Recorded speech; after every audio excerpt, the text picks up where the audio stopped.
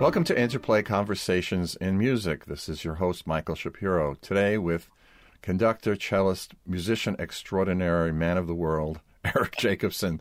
Hi, Eric. How are you? That's a very hard introduction to follow. Why? But that's you. Thanks so much for having me. Thanks for putting this together. It's great to have a conversation. Well, it's great to have a conversation in music always. And today with Eric Jacobson, who I consider one of the most organic, if I may, musicians I've ever heard, seen, thought about. What do I mean by organic? What I mean is whatever you approach as a conductor or as a cellist, as a musician, as a leader, it feels very fresh. So if you're conducting Brahms, for example, when I heard you live before this all hit, the Brahms sounded like a new piece. Oh. And for this composer, that's important because I think it's also your journey as a musician. Because didn't you start out basically as a chamber musician? Isn't that accurate? Absolutely. I think, well, first of all, thank you. All the things you said are too sweet. But yes, I remember very clearly when I got the bug to play music, which was somewhere 12, 13, 14, like, this is really the thing I need to do. It was chamber music that drove me there. It was being in a small group and, feeling connected, being able to talk to people on a different level, flirting, figuring out how to do that thing. And when I was in college, there's no question that I thought if I could be a chamber musician, if I could make a living, if I could exist as someone who could communicate on that level, that's it. Because, and to this day, right, to this day, we all recognize that the intimacy of the string quartet, the euphemism for egalitarian conversation and thought and being able to be together, that's so incredibly special. And so as now that I'm a conductor and spend most of my time doing that, I think of the quartet as really the metaphor for what you want an orchestra to feel like. You want it to feel like the person playing second bassoon and the person mid-section and the first violins are connected on the deepest level. So to this day, it's still the search for chamber music with, a larger palette. It used to be that conductors got their training in the opera house because it was thought to be that, and it's true, that was my background, that the working with the singer and the breath is very important. And also to use the name of this broadcast, the interplay between stage and pit.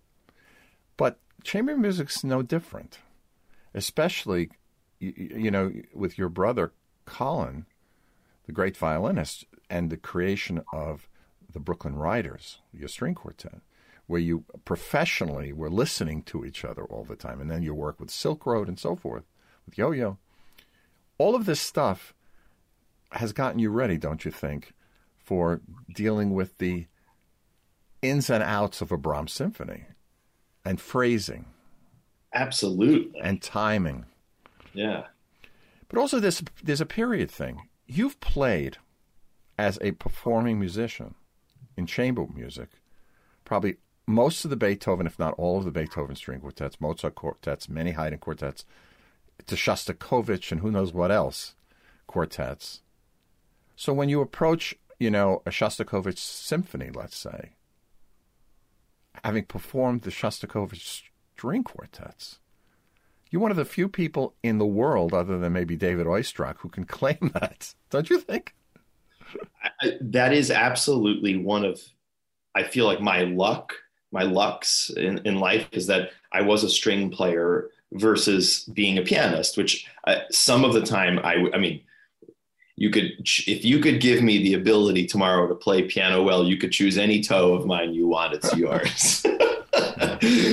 But be safe. But of course, growing up as a cellist and being able to have that connection, I'm about to say the connection to breath, because you're right. Yeah. The string quartet is about the breath. That's right. And of course, you can't expect to communicate with an orchestra, especially when half of it are people that, literally use their breath to make the sound on their instrument, without that feeling. I still think about the time, obviously when you're young and you're playing in a quartet for one of the first times, like you actually do that thing where you're like, where you give an upbeat and it's exactly in time and you're in that tempo. And then you get to a place with a quartet that you play with more and more, and your breath stops being about pulse, like instead of thinking this is your breath, it starts to actually reflect exactly what the concept of the music is. And that's a really kind of interesting thing. So, the calm pulse of when you play something that has like a romantic or cantabile, beautiful sung moment, it has a different energy and maybe a slightly different pulse than if you're playing something quick and it's like bright and energetic.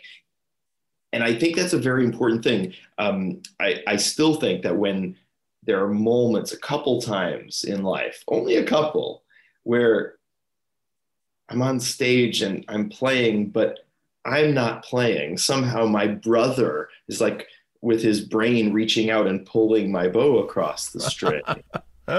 And, the earth moves, there are only a few times that happens. And when I've experienced that, it's such a beautiful moment of giving yourself to something. It's not taking, and it's not, no one's leading, but everyone's leading. It's not a dictation.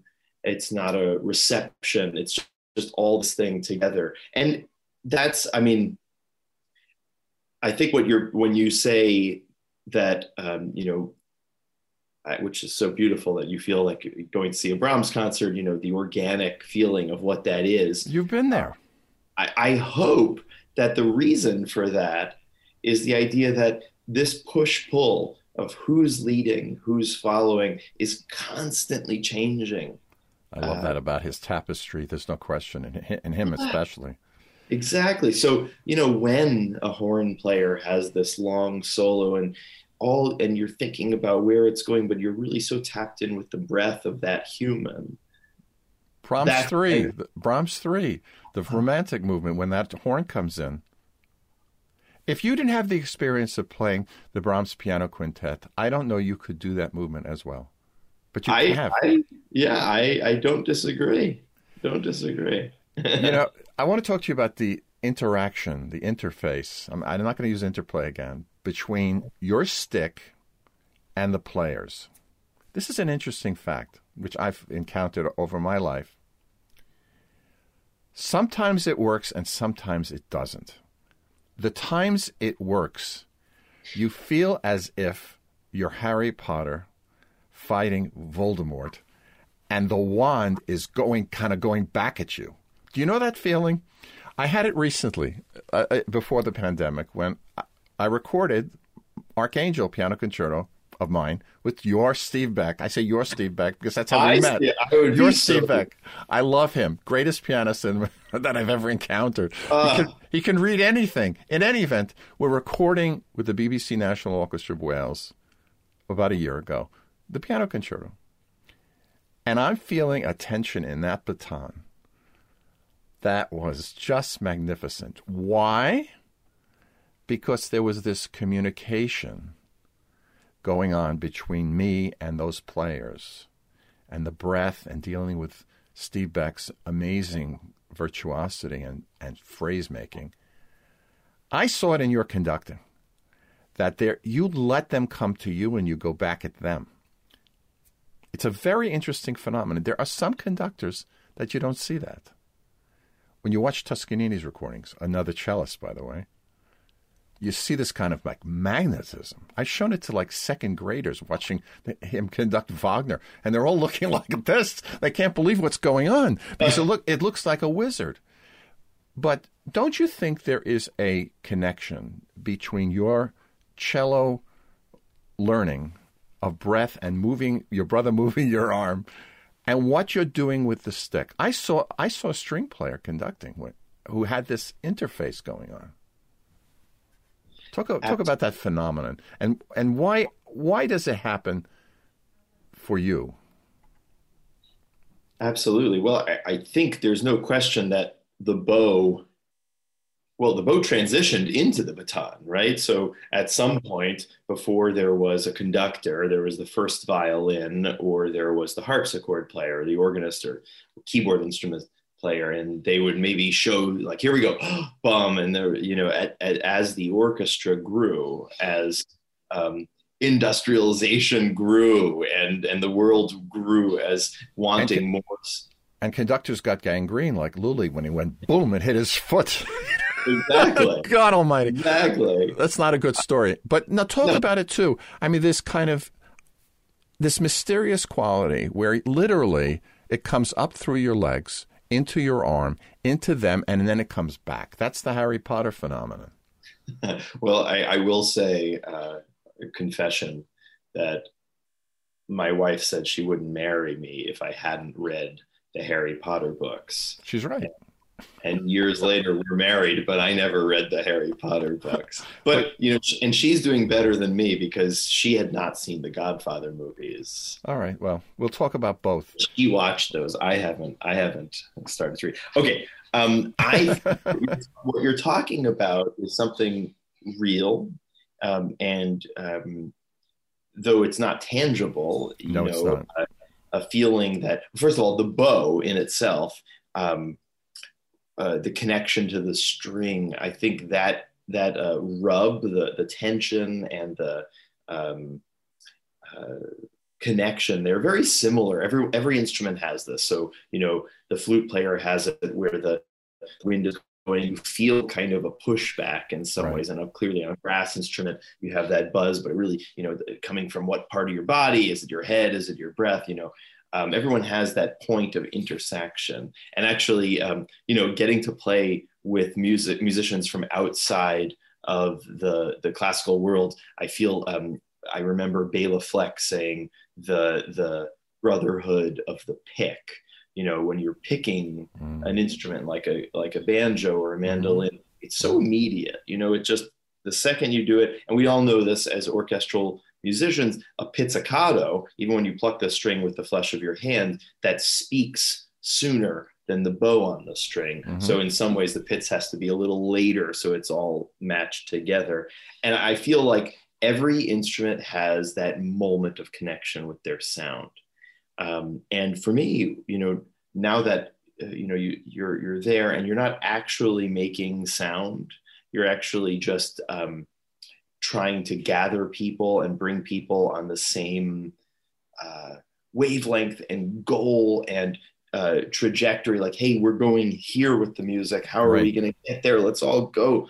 I feel blessed that having had the time with that, the cello with the bow on the string, that that is a moment that one can feel. And all musicians know what that is, whether it's a pianist, a percussionist, a string player, a wind player, Brett, and you know where that thing is. So I hope I bring that to any orchestra that I'm with. Well, it was clear. It was very clear watching you and also listening to the recordings and seeing now the video. Now, there are 3 organizations that you are active with, and you will be again soon. And they are, of course, the Brooklyn Knights, which is a phenomenal group.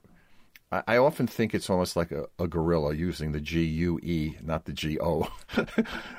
But what you do is you put together different ensembles for different occasions, pretty much. There's a season, but there's also, we're going to do this or we're going to do that, and we're going to be outside or we're going to be in a bar or we're going to be, out in Central Park. You don't care where it is. The communication's what's important.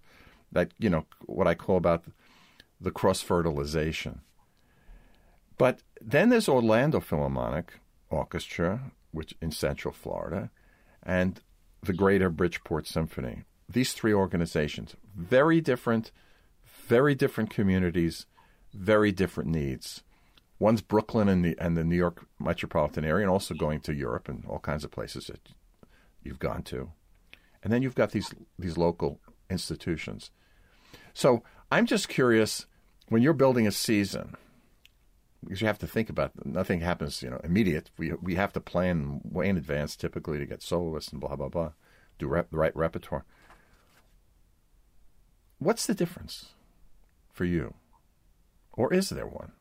Oh, yeah, absolutely. I mean, every community needs a different something at a different time with regard to specific music programmed, specific soloists. How do you gather people? What does a community need and want? And what do they not know that they need and want that you could bring to them? Because obviously, the duty of an orchestra, there are duties that are like a museum. We are the civic orchestra that brings the great historic works to the stage. Right. And so that's one aspect of being a civic orchestra. Maybe that aspect was something that was more, say that maybe that used to be 95% of what civic orchestras did, 20 years ago. And I feel like now the transition for orchestras is really about the words that are said and maybe cliche are like relevance and sustainability and connecting. And of course, all those things are true. And we need to figure out a way that an orchestra in a city can be connected with not just the immediate patron base of ticket buyers, subscribers, things like that, because we need to be everywhere, right? Everyone needs to be everywhere right now, for better or for worse. And Eric, there's not just one audience. That's what orchestras need to learn, and many of them have. You know, because you are an entrepreneur with your brother, with, of course, the Brooklyn Knights, and you've seen it. Remember, there's no Brooklyn Philharmonic anymore. There are the Brooklyn Knights. And why? Because you answered a need. It's really true. Yeah. Yeah, the Knights is really about figuring out where is the place that we can most fit.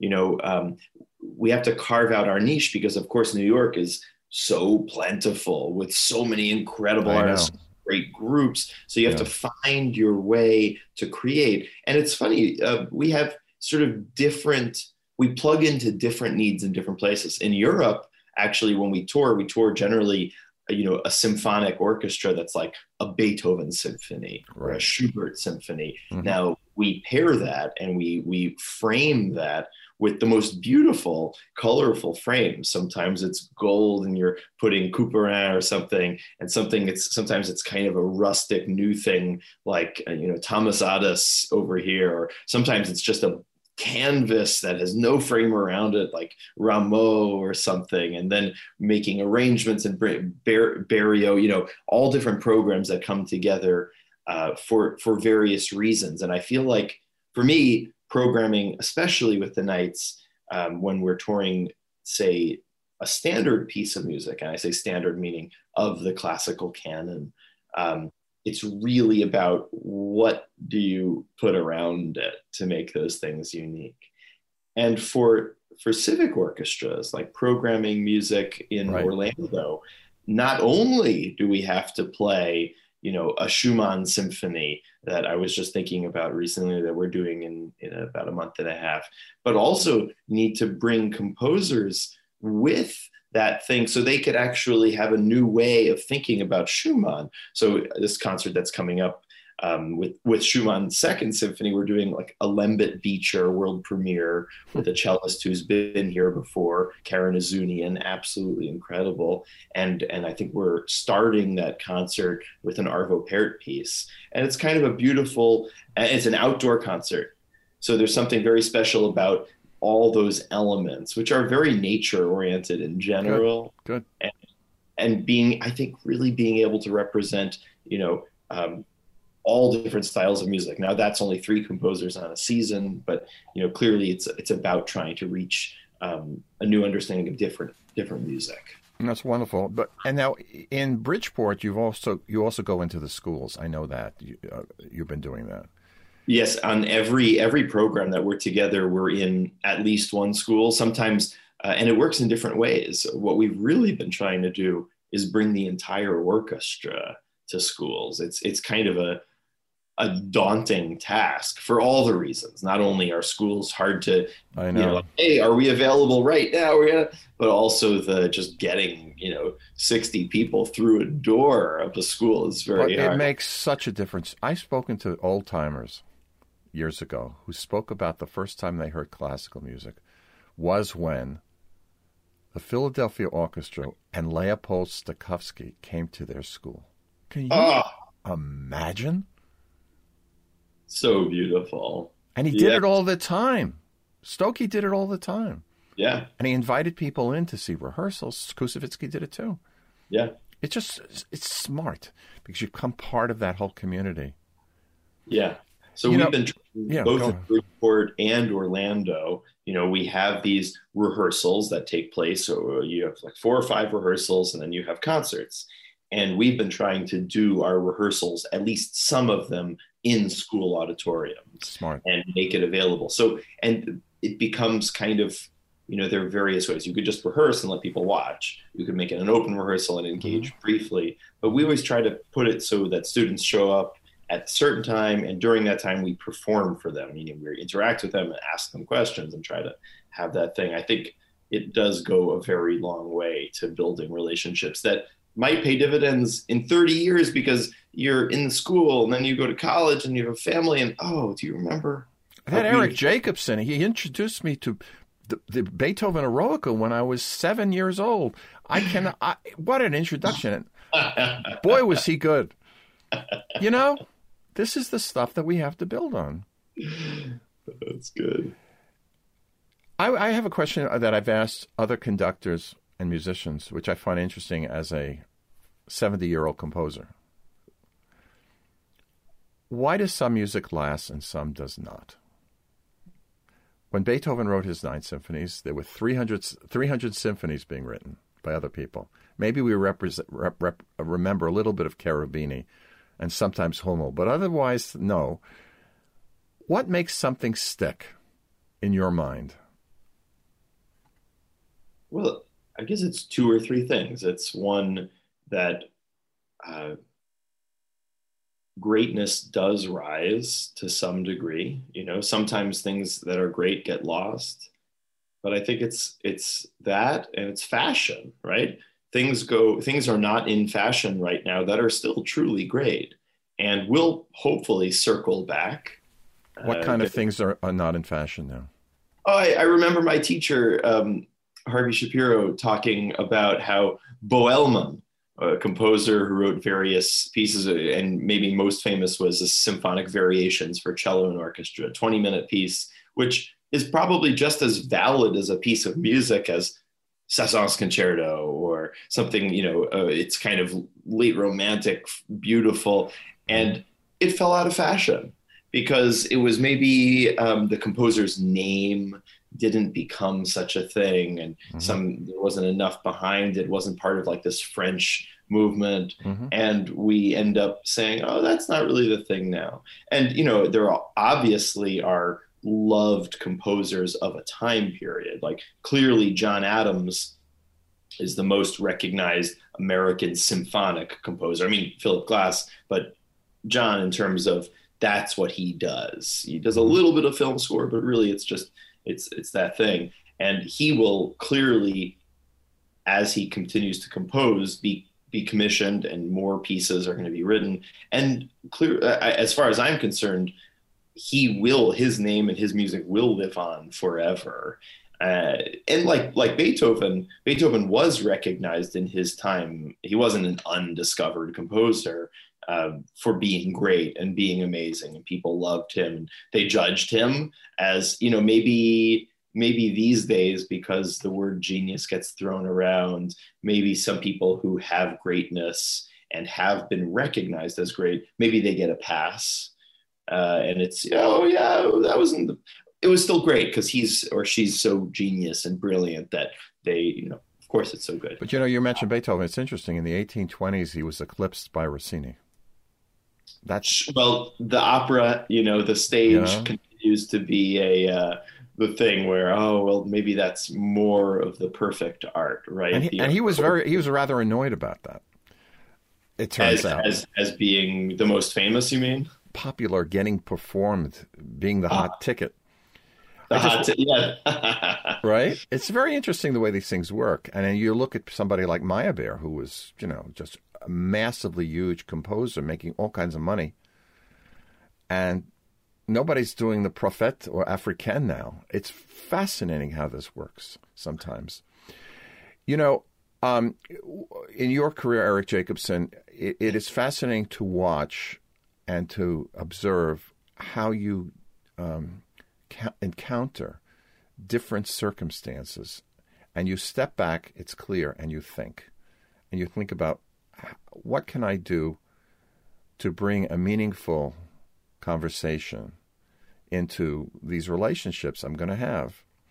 I think it's clear too, don't you think, to finish our wonderful discussion today, that when you get in front of an orchestra, don't they mostly know that you're a virtuoso cellist as well?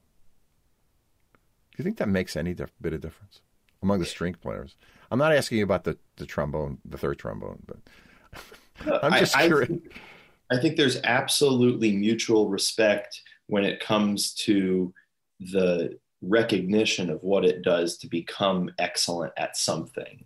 Right. And, sometimes now, talking to a very young, hopeful conductor, like a 15-year-old who says, I want to be a conductor, that seems odd to me because, and everyone goes through their own process, but if I hadn't become a cellist, if I hadn't honed the skills to be good enough to be a musician on playing an instrument, that was as you started this conversation, coming up in the opera ranks. Like, I didn't come up in the opera ranks. I came up in the instrumental chamber / chamber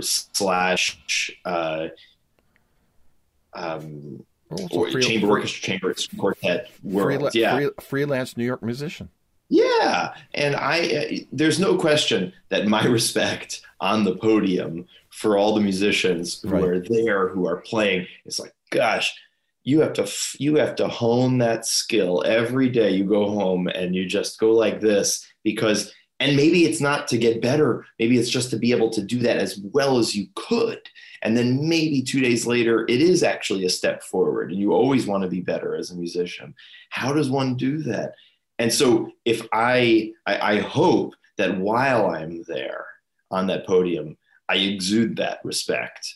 And I hope that that's recognized because we have to, this is such a hard thing. It's an Olympic athletic, sprint every time you actually are playing an instrument. And we don't think about that so much. I mean, how many great basketball players are there? How many great oboists are there? It's not that many. And you think about, well, clearly there could be more great basketball players. There could be more great oboists, but boy, does it take a lot to decide that that's the direction you're going to go in your life. So I hope that what you're saying does come across, which is a mutual respect of, whew, that's a lot. And, I'll say this, I hope that I translate that. I think a lot of it has to do with my father being a violinist in the Met Opera for so long and telling me just a couple little things throughout the years that are just so bothersome. A conductor who corrects mistakes, like that's unnecessary because someone plays a B flat instead of a B natural. It's like, yeah, the next time they'll play it right. There's no, it's a waste of time to let people know that they made a mistake. It's just ridiculous. Because if something happens 2 times, 3 times, okay, maybe it's a misprint. Maybe someone had some weird recording in their mind. It's just a mistake. That's fine. But, when we're there and doing something together, the idea that one makes a mistake and it's a big deal, it doesn't matter. You're spending time, you're rehearsing, you're getting to a shared mutual understanding of where you're going. It's so much more important than letting people know that you played a wrong note. So I hope that as a conductor, that is translated from having played an instrument. No, it's fascinating. It's also very interesting about the role of the conductor. Because let's talk about that just for a few seconds and then we have to go.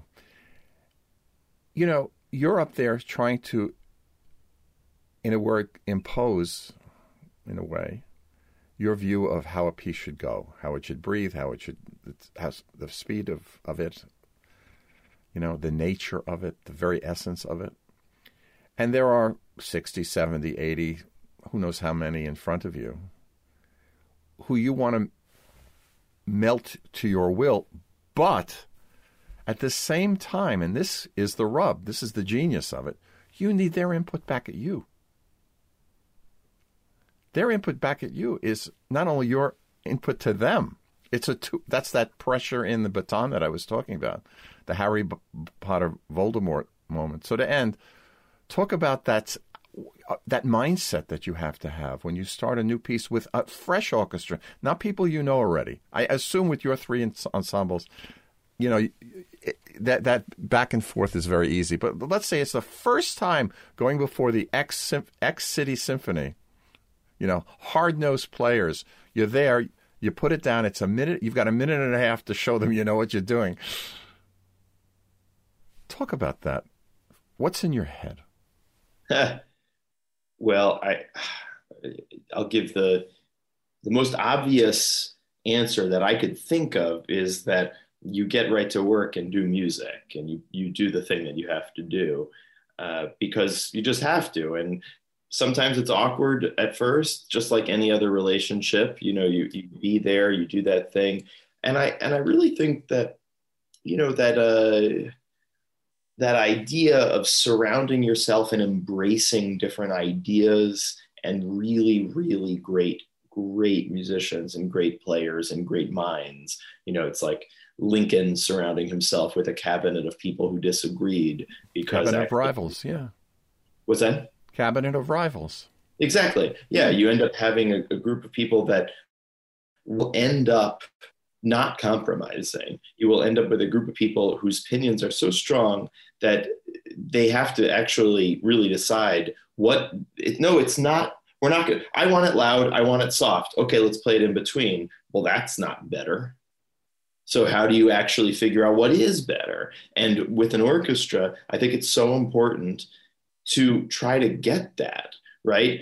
It's not just, there's not enough time in the world to give everyone an exact idea of what you want as a conductor. Right. It's ridiculous because generally speaking, in most pieces, you show up on the podium, if you haven't just centered in and only done that one piece of music your whole life, quite likely many people in the orchestra have played the piece as many times as you or have played it many more times than you.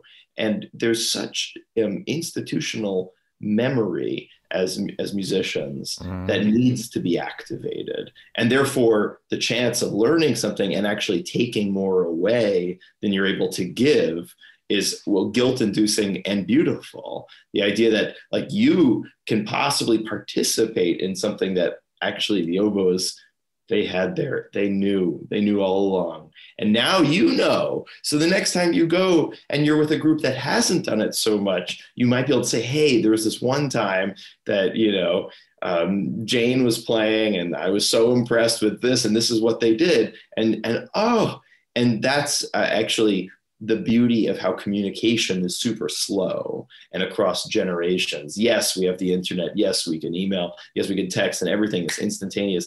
But the oral tradition of music is one that's often about, words spoken and then sounds heard and going back and forth. So, it's why, we talk about, that version of that with the Vienna Philharmonic was 60 years away from when Brahms was alive. And therefore there's this, and those are such beautiful things and should be embraced. And wouldn't it be nice if the world was able to have that as a more formal way of communicating, not just the social media and the dangers of not actually looking at someone in the eye. I love your sincerity and the way you approach things. I think the answer is, frankly, when you get in front of that group for the first time or even the 100th time, there's a sincerity that you bring to it, which you've shown on our talk today. I can't thank you enough, Eric Jacobson, for being on this broadcast with me. Thank you so much, Michael. It's just such a total pleasure. Can't wait to see you again in a concert hall. Would that be nice? Eric Jacobson, musician extraordinaire, thank you so much for joining me on Interplay Conversations in Music. Thank you so much for having me. Total pleasure.